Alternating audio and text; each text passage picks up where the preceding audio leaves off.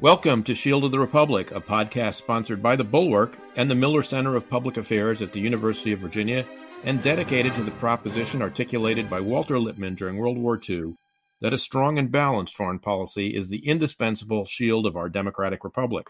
I'm Eric Edelman, counselor at the Center for Strategic and Budgetary Assessments, a Bulwark contributor, and a non-resident fellow at the Miller Center.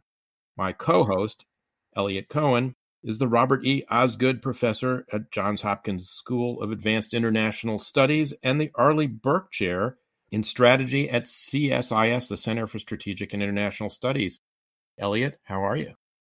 I'm doing just fine, actually. I wrote the blurb to my Shakespeare book, so I'm actually feeling productive for a change. Oh, so you're like Secretary Pompeo, you're blurbing your own book, is that right? You can be very mean sometimes. Ouch. Why don't you podcast with somebody for a while, tempers begin to fray. This is, I think, familiarity breeding contempt. Why don't you introduce our guest, very special guest today? Happy to do so, Eric. It's a real pleasure to have a good friend of ours, Constanze Stelzenmüller, with us. Constanze is the director of the Center on the United States and Europe, a pretty timely title, I have to say, at the Brookings Institution.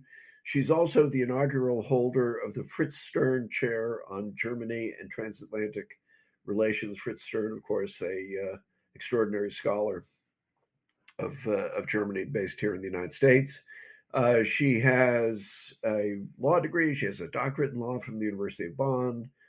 She attended the Kennedy School of Government at Harvard and has a degree from there. She's done a whole bunch of things, including working as a journalist for many years, serving as, I believe, a deputy editor of Die Zeit. No, an editor. An editor and writer. That's very confusing, but sorry about that. For Foreign Affairs and National Security at Die Zeit, one of the great German newspapers. She has too many other affiliations to go through, given the subjects that we have that we want to talk to her about. I'll just say that she is really one of the most interesting people I know, not just on Germany and not just on Europe, but on the ever vexed question of transatlantic relations. So, if I can, let me begin, Constanze. It's going to be very hard to avoid the topic of the day. We're taping this just as it still remains unclear what exactly Germany is going to do with all those Leopard 2 tanks that everybody wants them to ship to Ukraine. But I want to begin by sort of broadening it. I'll indulge in a gratuitous display of erudition and quote one of my favorite lines from Heinrich Heine, the great German poet. Denke ich an Deutschland in der Nacht, dann bin ich den Schlaf gebracht. I think about Germany in the middle of the night and I lose sleep, which I think is the position that a number of us here in the United States have taken.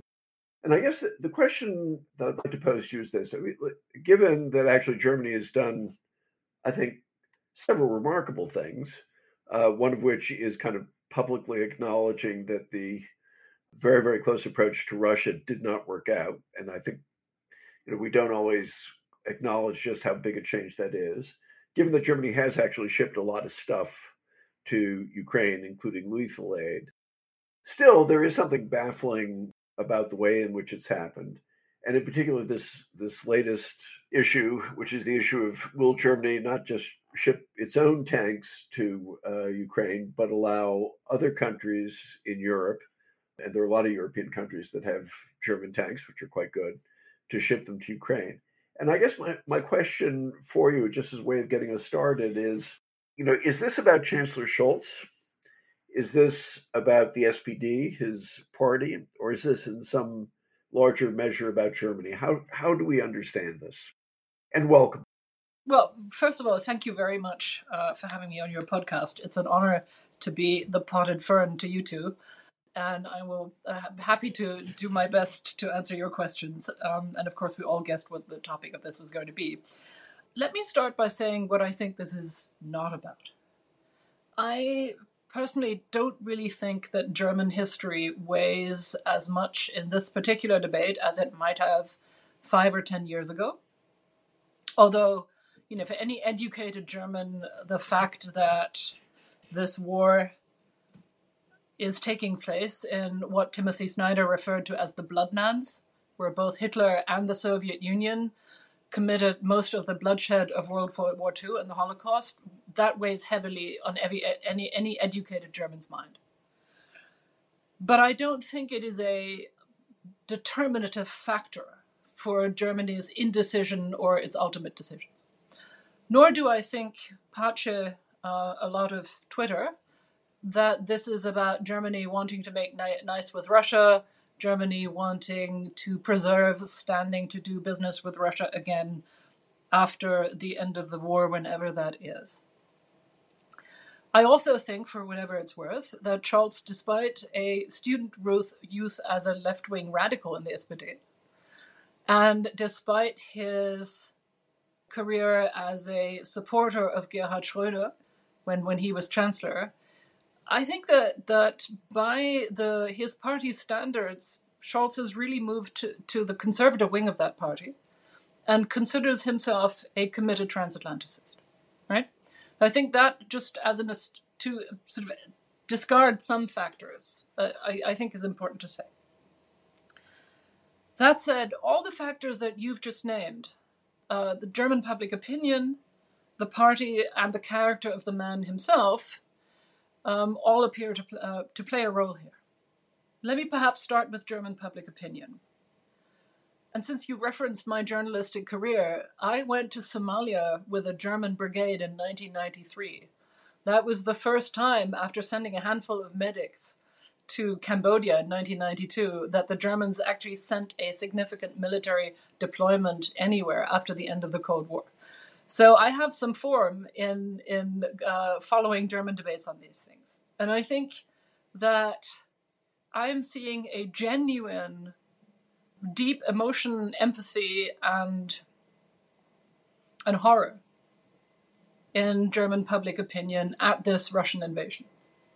And it does help here that the Russians are accusing a president of Ukraine who is Jewish and who has Jewish cabinet members of being a Nazi, and using language in the way it speaks about Ukraine, in the way the Kremlin speaks about Ukraine, Russian media speak about Ukraine, and in the way that Putin himself speaks about Ukraine, that uses a kind of essential othering that is very familiar, again, to any German who is educated in the language of the Third Reich.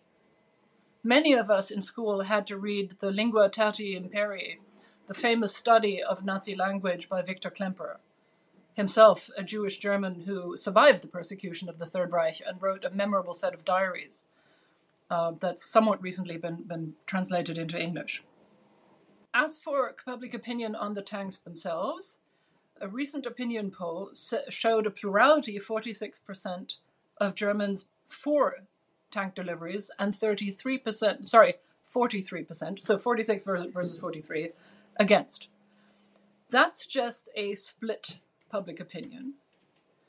And I do understand politicians who worry about that. Now, the obvious retort to that is, that is where leadership comes in, right? Okay, so much for public opinion. On the party itself, again, I think I'm seeing a split.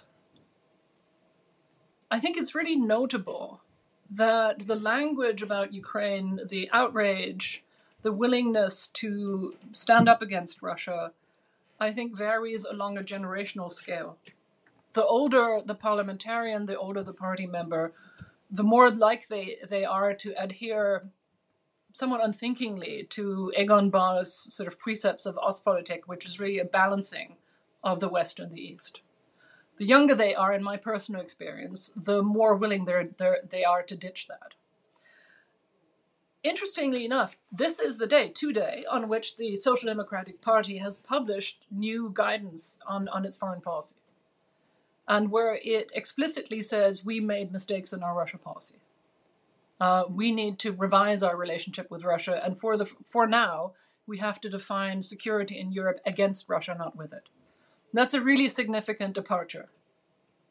That said, there is a glorious tradition in the Social Democratic Party of the parliamentary groups shooting down its own chancellors. right? Schröder did that. That was done to Schröder because of his labor market liberalization policies, and it was done to Helmut Schmidt because of his support for the U.S. medium-range missile decisions, the famous Pershing IIs. So that leaves us with Scholz, the man himself. And I'm sorry, this is me just misspeaking. He's, I think, in no way comparable to Schröder, who's genuinely corrupt. And I think Scholz is absolutely not that. I suspect this is a character issue, and this is where I'm least happy to speculate, if only because I've only met him once. I've sat on a panel with him once. He is a man who keeps his own counsel, a taciturn politician who deeply dislikes being pushed into a corner, but who I think in this situation has genuinely boxed himself into a corner. And I will end on this point, and I will promise to give shorter answers in the future, but you did ask a very wide-ranging question. The Chancellery Speaker today said that the Chancellery had not decided to say no, it had just not decided yet. And the Spiegel article that quotes that says it expects a decision by the end of the week. Now, that is, a German to that would say, your word in God's ear. But I am willing to bet that we are going to let other countries send their tanks, and that we will also end up sending some of our own. It's notable, though, maybe one last point. The Poles are just now saying that they will now ask Germany officially for permission to send. So I guess if I could ask just one quick follow-up and then hand it over to Eric. How self-aware are German elites about, and specifically the SPD elites, to the damage it does? Because it seems to me, I mean, we were talking a little bit about this before, that Germany eventually does do the right thing, but it almost does it in such a way that guarantees that it doesn't get any credit for doing the right thing, because it looks like it's been, dragged or compelled or coerced. And I can understand all the dynamics you're describing, but I suppose my question is, do you think it has done damage to Germany's standing? I mean, I tend to think it has. All those things are eventually, can be repaired over time. But do they feel that? Does it matter to them? How do we understand that? Again, I'm not privy to what people in the Chancellery are thinking right now. What I do know from personal experience is that they're somewhat thin-skinned with regard to criticism. Americans aren't like that, Absolutely not. And I was actually just going to go there, if I may. I have to, unconditionally agree with you that this has done damage to Germany's standing, and needlessly so, because as you say, Germany has actually ended up being the third or fourth largest supplier of military heavy weapon systems to Ukraine and huge quantities of ammunition. And some of those weapon systems, as the Ukrainians say themselves, have been very, very effective on the battlefield, especially the Gepard mobile air defenses and the IRIS-T air defense system. And I can also, I think, assure you with some conviction that these are not great days for German diplomats, right? I don't think anybody's having fun here. But I will also say that perhaps one way to explain this to American listeners is that in some ways the Germans have become, because of their economic power and their centrality to everything that happens in Europe, something like the Americans in Europe, right? Or the functional equivalent of the Americans in Europe. We're the 800-pound gorilla, right? Without whom nothing happens, and if it turns over in its sleep, that has consequences for smaller inhabitants of the jungle. But the 800-pound gorilla's empathy and awareness of its own surroundings is occasionally somewhat reduced, right? And of course, German political debates are parochial. I mean, if you look at the opening of Congress 2 weeks ago, yes, that happens in other countries too, right? Not everything that we do is said or done in the consciousness that it is being watched worldwide. Should we be doing that? I think so, but domestic politics are a constraining factor here, and the Chancellor is clearly exquisitely concerned about taking his party and the German public along. So, Constanze, I know you're loath to speculate about Chancellor Scholz, but allow me to pull on a couple of threads here, because you've written a terrific column in the Financial Times about the Chancellor last week, about how he's a wartime Chancellor, whether he wants to be or not, which echoes, I know, things that Eliot wrote in the Obama years about President Obama vis-a-vis Afghanistan and Iraq. And I want to pull on the string. You talked about his biography as a radical leftist in the SPD in his youth. I have some sympathy for that position, given my own misspent youth in university on the left. But I'm wondering, tell us more. Well, Eliot knows the whole sordid story, but the question is really, is there a biographical route here? Is this something that makes him uncomfortable because of his political past? Is it something that's ideological because however much he, has pronounced a turning point in German policy, he still is affected, as you suggested, by this sort of glorious tradition of Ostpolitik that dominated the party since the mid-'60s? And just one final point for you, you pointed to the fact that German public opinion is deeply divided, as the poll numbers that you cited show.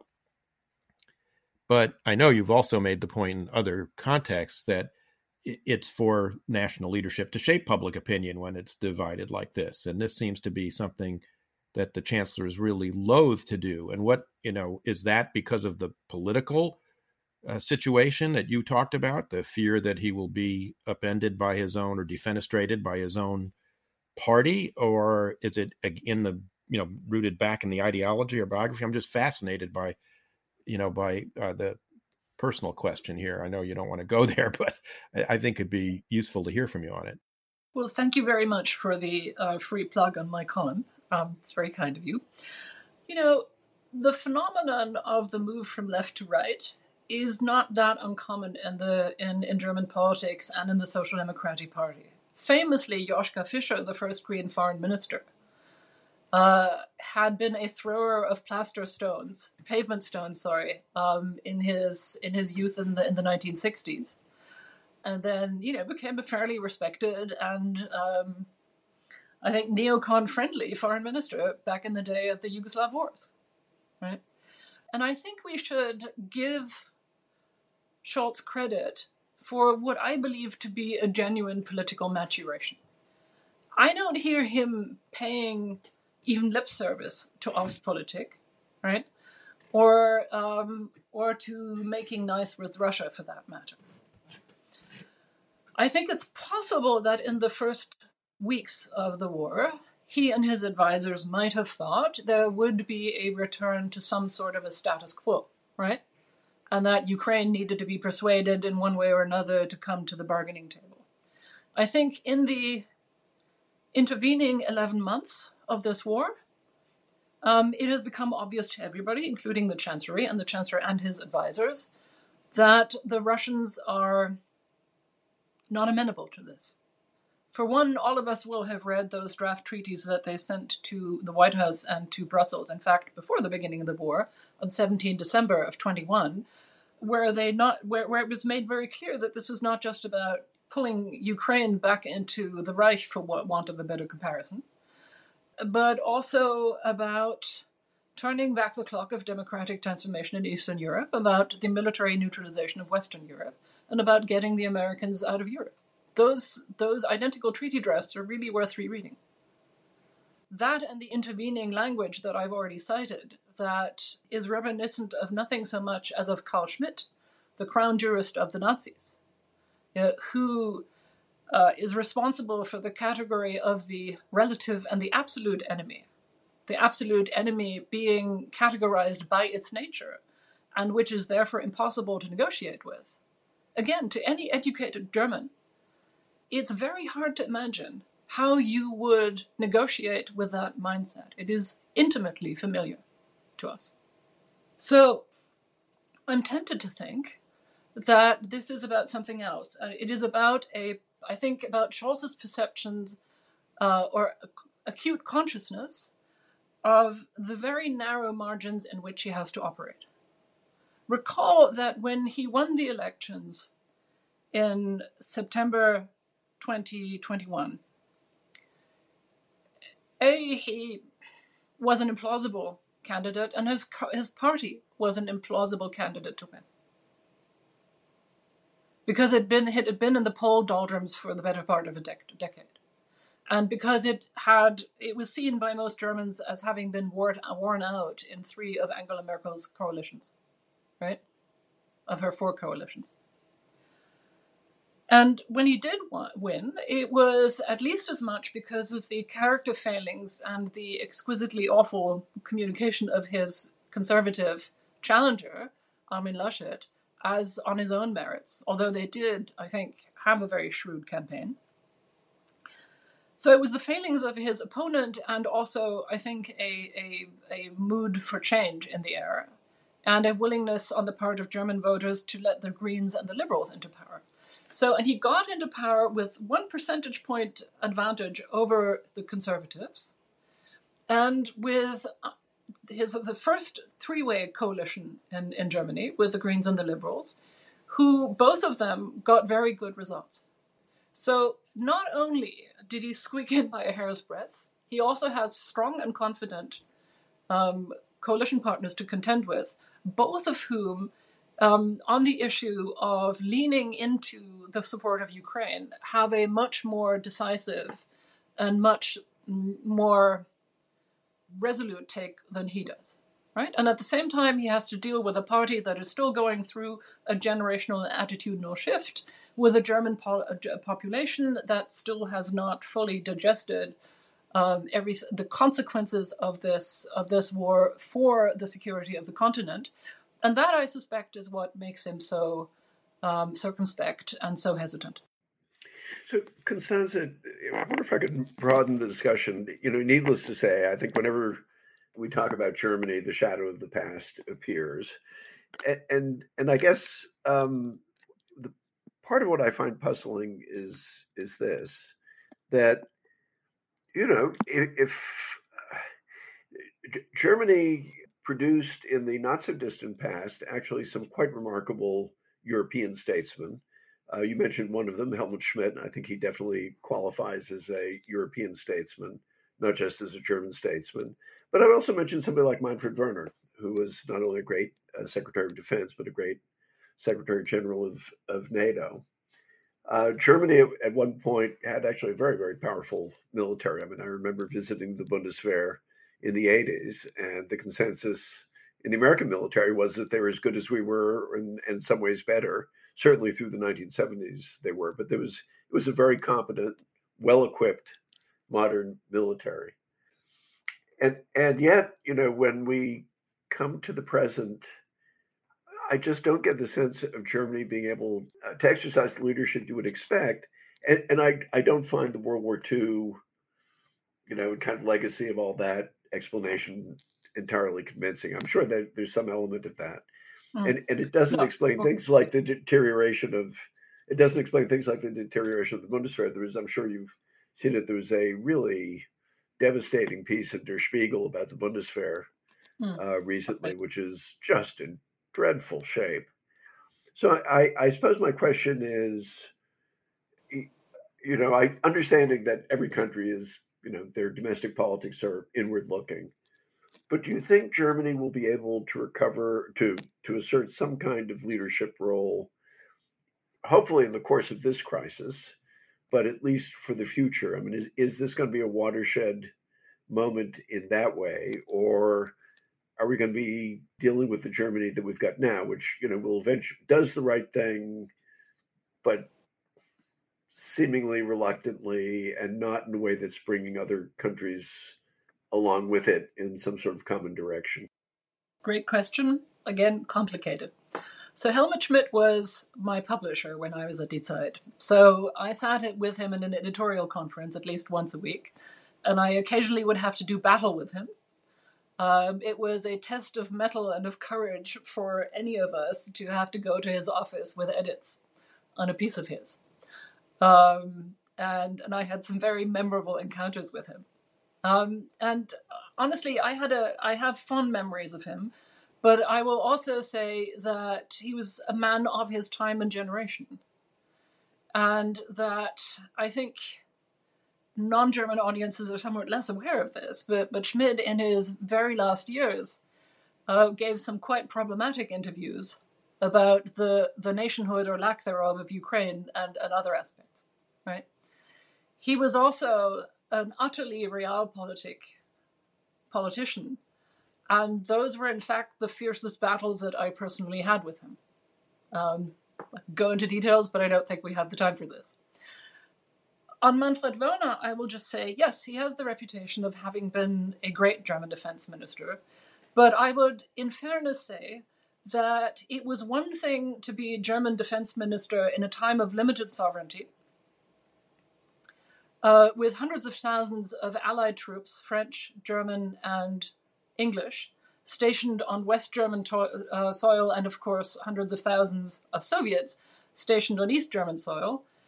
And of course, the situation of the Bundeswehr was entirely different. The Bundeswehr had one task during the Cold War, which is to defend the intra-German border of 1,700 kilometers against a Soviet Union onslaught for what was presumed to be a maximum of 3 weeks, after which nuclear war would ensue, and both countries would be a pile of ashes, more or less, right?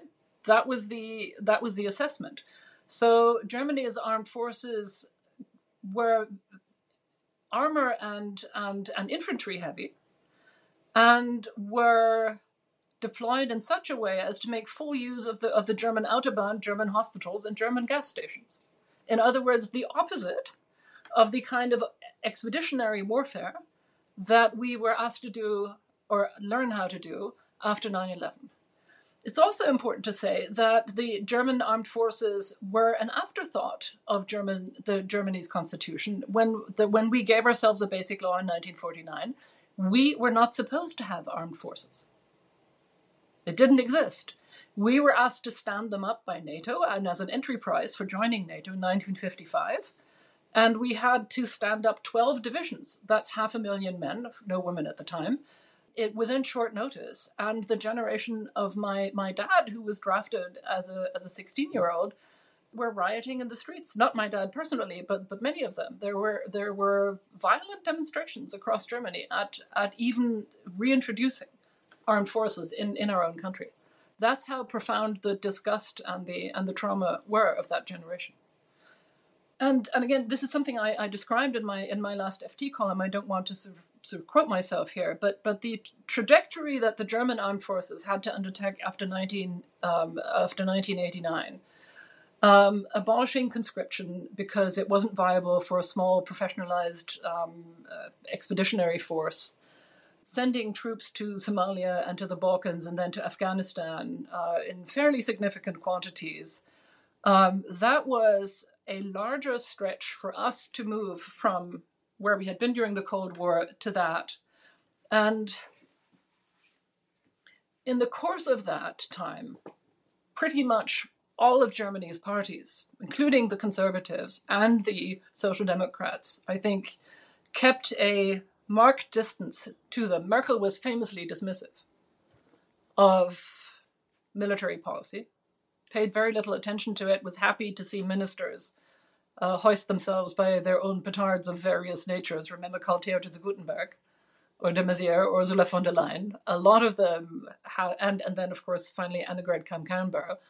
A lot of them, stumbled over what was essentially an impossible job, right? And of course, the expert community, to which I suppose I, to some degree, belong, were saying for all this time, we're going to regret this sometime. We need to do this differently.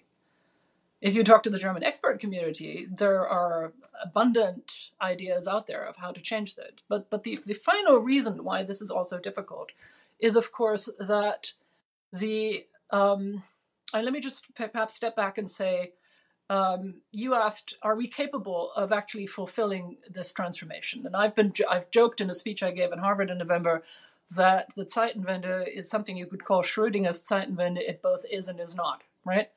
So in terms of energy decoupling, we have managed to decouple from Russian fossil fuel imports with record speed, helped, of course, by the fact that the Russians turned off the gas tap themselves and sent prices skyrocketing. But still, we did that. It is much more difficult to do in defense. Why?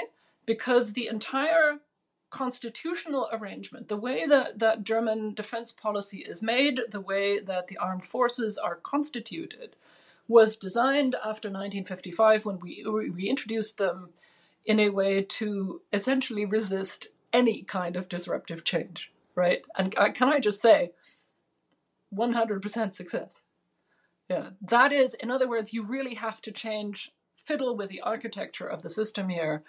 And a lot of defense ministers have sort of failed at that. We have the new defense minister is the 20th, and we're on our 9th chancellor. That tells you everything you need to know. You've mentioned a number of things that intrigue me, and I want to get your reaction to it. You've talked about Timothy Snyder's book, Bloodlands, and about the history of destruction wreaked by both Germany and Stalin on this particular piece of territory, which includes Belarus, by the way. It's not just Ukraine. Absolutely. And you've talked about Victor Klemper's studies of the Nazi use of language and the really troubling ways in which a lot of the Russian state propaganda has, eerie echoes of precisely that language use. You've talked about Carl Schmitt. I think it was Leo Strauss in 1953 or so who talked about the reductio ad Hitlerum. And so we're all very chary of ever making, the comparison to Hitler. And of course, if you even breathe that about Putin, people will say, well, he hasn't killed 20 million people, so how can he be Hitler? But I've more and more, and some other colleagues I've talked to see this as well, am seeing Putin in a light that puts him very much in the sort of company of Hitler in the late 1930s, challenging the security order in Europe, contemptuous of his adversaries. I mean, what was it that Hitler said after meeting with Chamberlain in Munich? I've seen my enemies, they're worms. I mean, you get a very similar sense from Putin of his assessment of his adversaries. The eliminationist rhetoric that you mentioned on Russian television is genocidal rhetoric about Ukrainians and how they ought to be treated. And of course, the way the war has been fought, which has been, an ongoing series of war crimes since the very beginning of the war in Bucha, in the first, weeks of the war. And it's continued, up until the present day. So at what point do you think it is fair to actually make the comparison and say, well, yes, he hasn't killed 20 million people yet, but if we allow this to go on, there's no telling where it will end. Is that a fair or unfair assessment? What's your take on it? Well, of course, I agree with you on the problematic comparison, and I could remind you and our listeners that there was a huge fight in Germany, the so-called Historikerstreit, the historians' debate about the comparability of the Third Reich and the Holocaust with the depredations of the Soviet Union. And I think one has to be careful about that. But I have been thinking about the related question of the enemy, both in the context of that speech I gave at Harvard, the memorial speech for Guido Goldman in November, and that is also something that I'm thinking about in the context of a book I'm supposed to write. And I do think that Putin is, ironically, if you will, pushing us into reconsidering a category in international affairs that we thought we had basically driven a stake through after 1945. Fumigated, exorcised. And that's the category of the enemy. And as I was saying earlier, the absolute enemy in the Schmittian terms. And I think that if we listen to the language of Putin, of the Kremlin, and of Russian state-funded media, we have to conclude that that is how Putin sees not just Ukraine, but the West and the democratic West. And this has nothing to do with NATO encirclement, of course. This is about liberal modernity, right? It is about whether Ukraine, a Slavic country that is half Catholic, half Orthodox, can choose that path, and what kind of a challenge, cultural and political, that is to Putin's power. But it is couched in terms which I think a desperate leader who has no soft power and dwindling hard power assets feels he needs in order to assure himself of the consent of his people. But isn't the issue more than just Russia?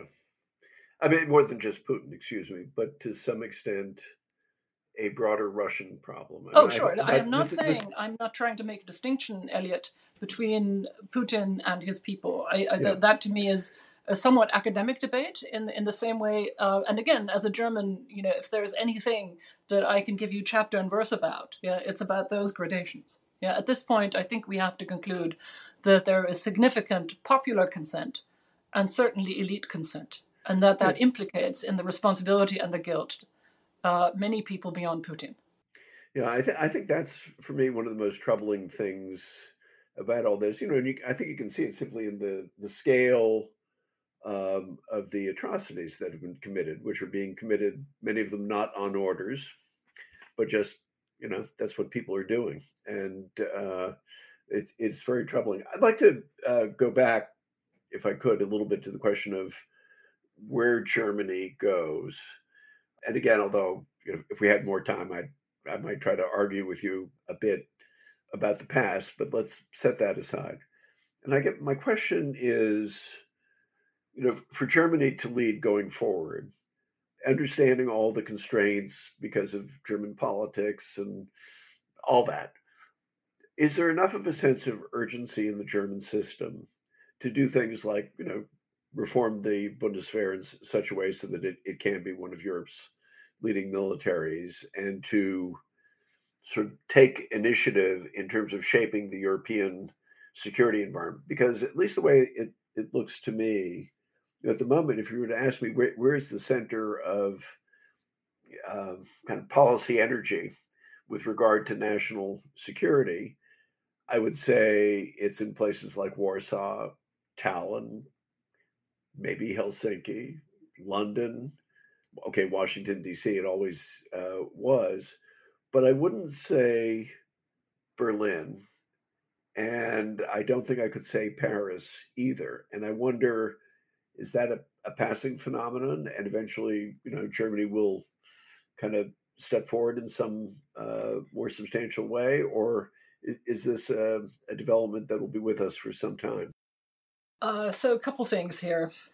And I confess I'm still thinking about some parts of Eric's question, but that may be for another time. But, yes, I wanted to throw a Nietzsche quote at you.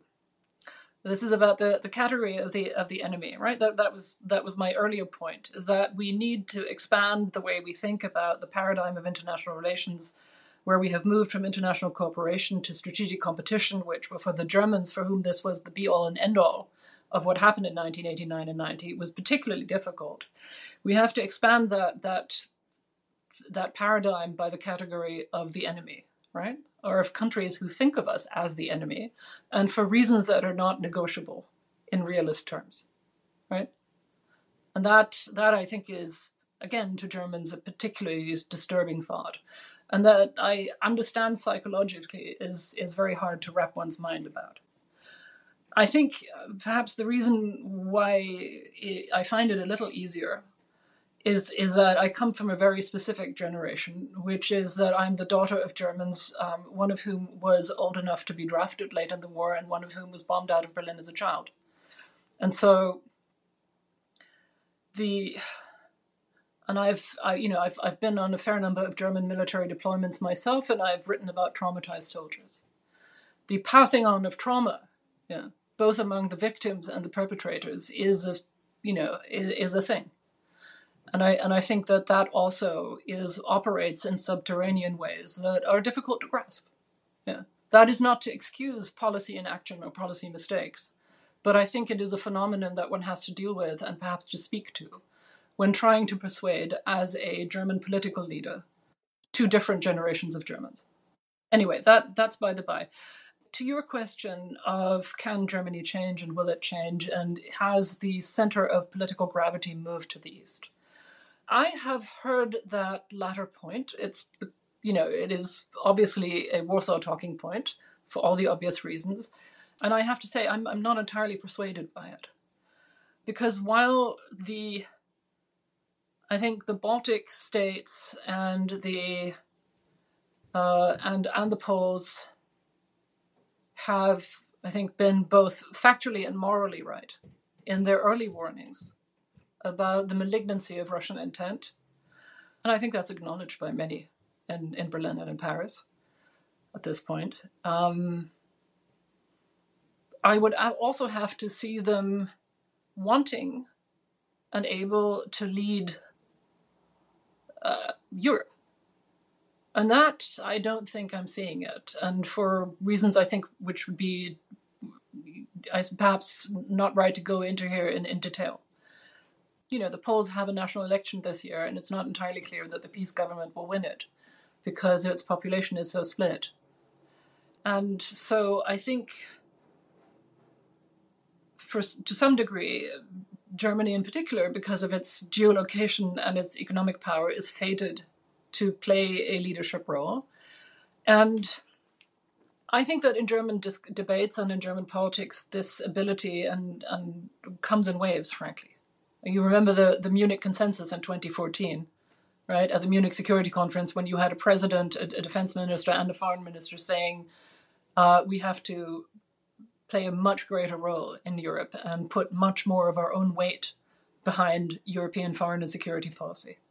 That was on January 31st, and then the Russians annexed Crimea illegally in February.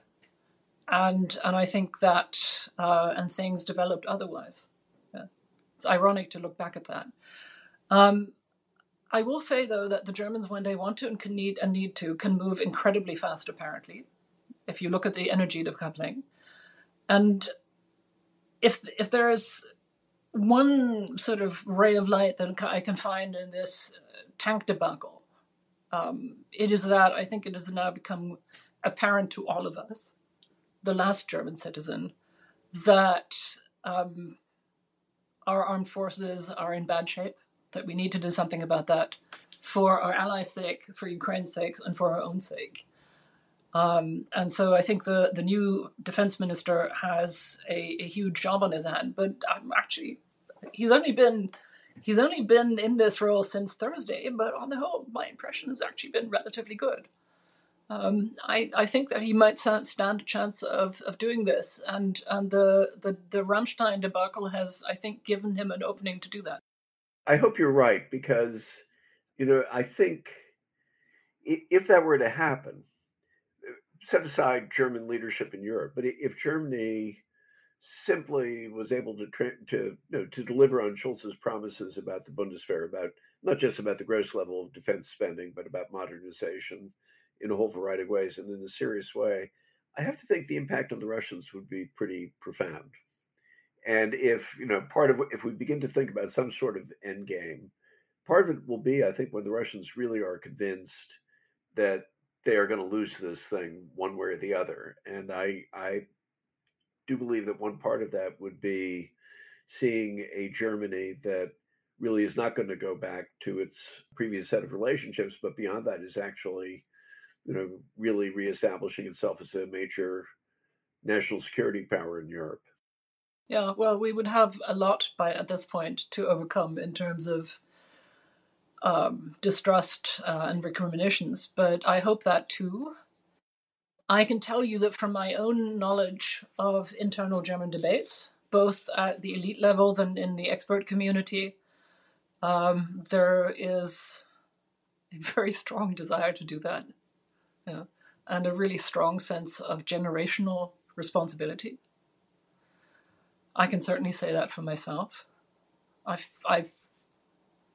parents are no longer alive, but I think, their generation would immediately understand that in some ways, our history has come full circle and that this is the time to get it right. I'm sorry to indulge in this pathos, but I do feel very strongly about this, and I know other people who do as well. On the question of whether the current German defense minister is off to a good start, of course, the bar was set very low by his predecessor. So I knew you were going to say that, Eric. But yes, no, she was terrible, and he gives the impression of being decisive, communicative, open, and willing to overcome hurdles. None of those things were ever said of her. Yeah, I do want to explore, though, with you a little bit the seeming incongruity of the apparent German government insistence that before it can resolve this question of the Leopards, whether it allows third parties to transfer them, the Poles, the Finns, others, or whether it does itself, which is a more vexed question, I think, because of the state of disrepair and how long it would take to get them repaired. But the insistence that unless the U.S. was willing to provide M1 Abrams tanks, yep. There would be no Leopards for Ukraine. And we can put aside the whole question of the military utility and the various pros and cons of one platform or the other. But what strikes me about this is it seems to be very much at variance with the trend towards European strategic autonomy, discussion about a European pillar of defense, because it's recurring to the United States as the ultimate guarantor of European security. And I wonder if you could help us disentangle all of this. Why was this, evoked as, well, first evoked as the reason for caution on the part of the German government, and then withdrawn. Well, we didn't really do it, only to have the Americans tell everybody that, well, yes, they really did. So what's going on here? Well, I think it's certainly true that the past 11 months have shown that Franco-German dreams of European sovereignty don't have a strong grounding in reality, at least not where military force is concerned. I will say, if I may, that the Biden administration's bet on Europe was one that counted not so much on our military support, although that has ended up mattering, but on our economic support. And that in a strategy that, inasmuch as it engaged directly with or rather against Russia, counted on economic power, we were not just a sort of boutique add-on for American power, but in fact co-equals because of our enormous economic weight and our regulatory space. And that in that sense, the administration understood, to quote my former colleague and predecessor as director, Tom Wright, who's now in the administration, that was using measures short of war to counter Russian aggression and to support Ukraine, that Europe's economic power gave it crucial leverage, not just nice to have boutique leverage, right? So there is I think an element there where one of the lessons of strategic competition is also that we are interdependent with each other. Yeah, that the American superpower is interdependent with Europe in ways that also didn't figure largely in America's narrative of itself, right? And I think that is something to be considered in the future of the alliance and in the way we think about it, not least in the way that we try to map out how we would handle a conflict with China. So, Constanze, I was wondering, we've been talking a lot about the SPD. Of course, the SPD is associated with Ostpolitik, going back to the days of Willy Brandt. Of course, one of the interesting phenomena is the Green Party being quite ferocious in ways that are welcome to an American's ears and a little bit surprising, I suppose. We hear less from the Christian Democrats, and I assume that they're kind of harder line than the SPD, but that may only be a matter of degree. So I was wondering if you could just flesh out for us the rest of the German political spectrum, because the SPD won't be around forever, and it will be particularly interesting, I think, to see where the Greens end up going, particularly if they continue to be popular. Sure. Well, let me do the executive summary for the nervous here, because this could be sort of quite a long explanation, and I don't want to inflict that on either you or your listeners. But very simply, I think the first thing to look at is the opposition leader, which is Merkel's Conservative Party, right? Which I think it has to be said is not a strong player in this debate. Some of its parliamentarians, especially those who have military experience, are, but the leadership, I would say, isn't. So that's one point to consider. The Green ministers, Foreign Minister Annalena Baerbock and Economics Minister Robert Habeck, are, I think, by general consensus, considered to be the strongest and most capable and most successful ministers in this cabinet, and have consistently pushed outwards, leaning into the support of Ukraine. And I think it's greatly to the credit of Habeck and his team that they have orchestrated the decoupling from Russian fossil fuel imports in this way, without either the German consumer or German industry having a heart attack. I mean, we did alienate our neighbors a little bit with some of the subsidies, et cetera, industry packages and so on, but that's by the by. And I personally appreciate the way that Annalena Baerbock has stood up to that old shark, Mr. Lavrov, and other sort of interlocutors of that kind, of her trips to Kyiv and so on. I think the criticism of her tenure, to be fair, is that while she's overseen the writing of a very forceful China strategy, she has otherwise been rather less successful at shaping politics. She has articulated well and much better than the Chancellor, but her shaping power is still, I think, an open question, unlike that of Habeck. So if you asked me which one was the likelier candidate for a Green Chancellor, it's probably Habeck and not Baerbock. As for the Liberals, again, I think they whipsaw too much for them to be a producer of a serious Chancellor candidate. And they are, like the Social Democrats and the Greens and this traffic light coalition, of course, have had to make really significant concessions to their coalition partners. And that, in the case of the Liberals, is permitting, what seems like unlimited government debt, which is, a sacred cow for the business-friendly Liberal Party. Are the hard right and the hard left important? The left, I think, is a spent force, culturally, politically, on the federal level and on the local level.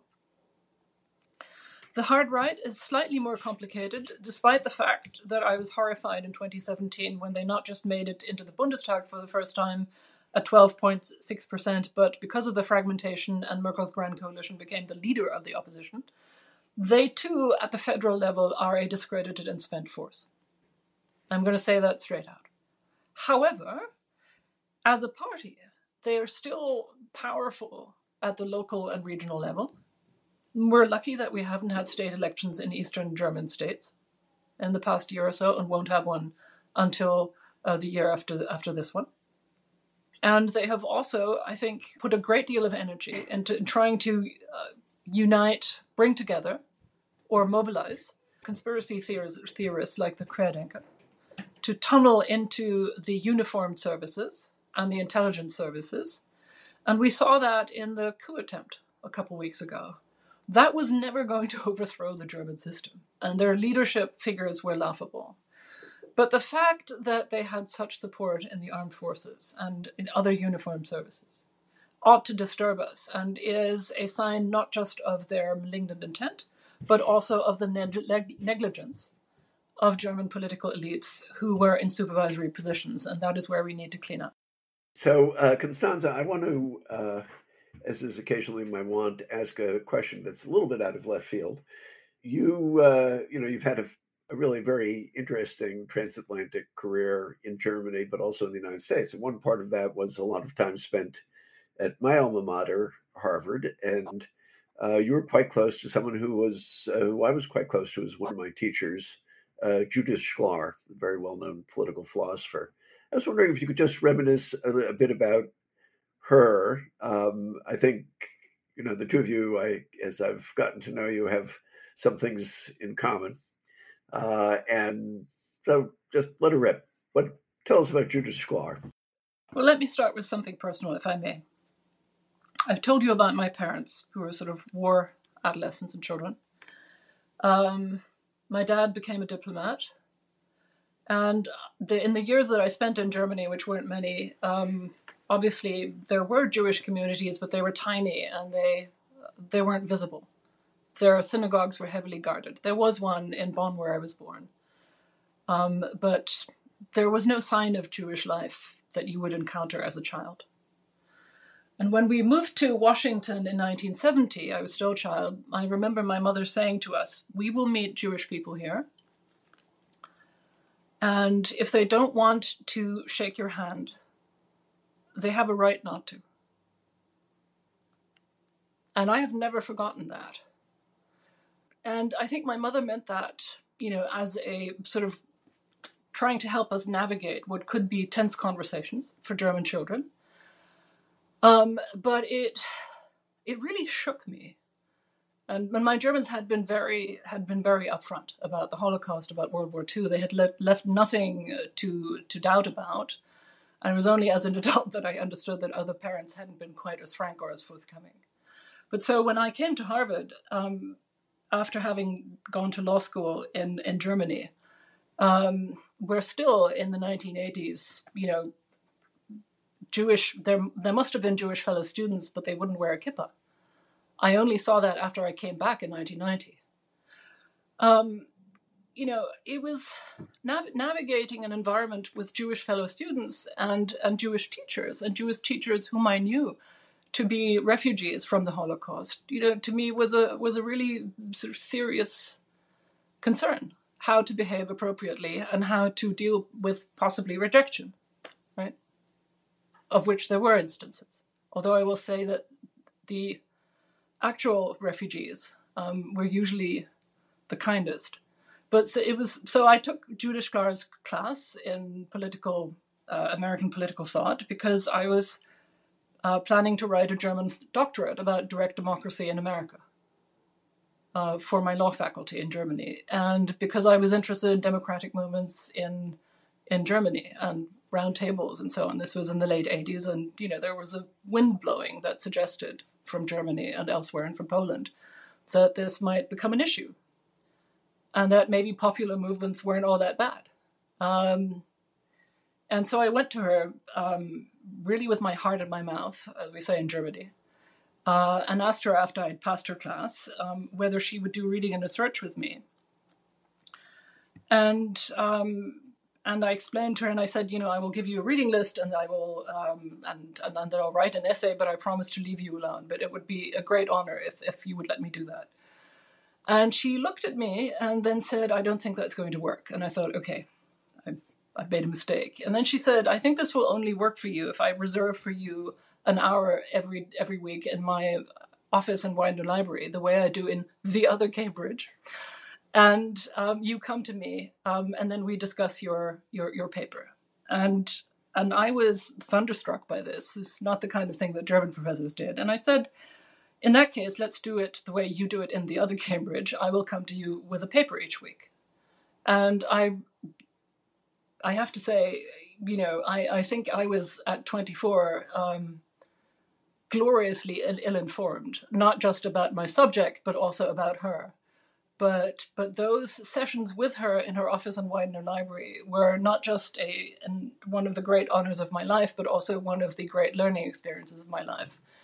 One of the few really true mentors I have had, and it is the reason why I hold her in such regard. But of course, as is always the case, you learn about people as you become an adult. You learn more and more, and I met people who were friends of hers, such as Guido Goldman.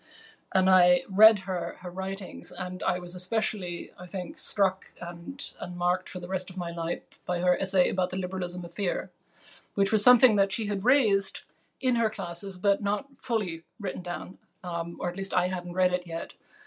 And that was the thought that democracy, representative democracy in particular, doesn't just serve some great ideals, it exists to prevent fundamental cruelties. And I remember sitting in her class when she said that and thinking, I understand exactly what you were talking about. I understand that to the depths of with every fiber of my being, but I am not sure my American classmates do.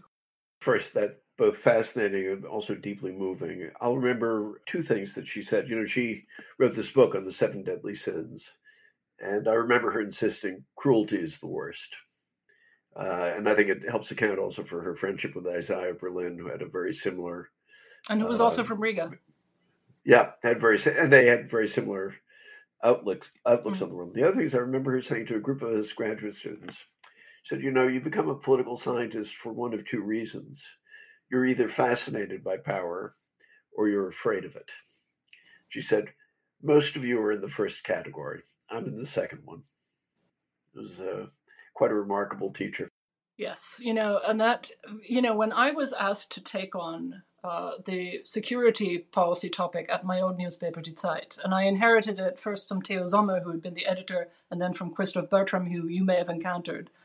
And I was the first woman to ever do that. And I was frankly terrified of the responsibility. I also thought, okay, rather me than somebody who thinks that power is awesome, right? I am terrified of all of this. And I have been to many places that were terrifying, including Kigali in July of 1994, the Balkans and Afghanistan. And I have many personal reasons to think of Judith Clark and to say, yes, cruelty is the worst. Well, I think that's an appropriate note on which to end this episode of Shield of the Republic. I'm very grateful, and as I know Elliot is, to our guest, Constanze Stelzenmüller, who is the director of the Center on the U.S. and Europe at the Brookings Institution and also the Fritz Stern Chair on Germany and Transatlantic Relations. Constanze, thank you for a kind of fascinating tour d'horizon of certainly Germany and its current travails and its impact on transatlantic relations, but much, much more than that. So I'm really grateful to you for that. Thank you, Constanze. It's been a pleasure and an honor.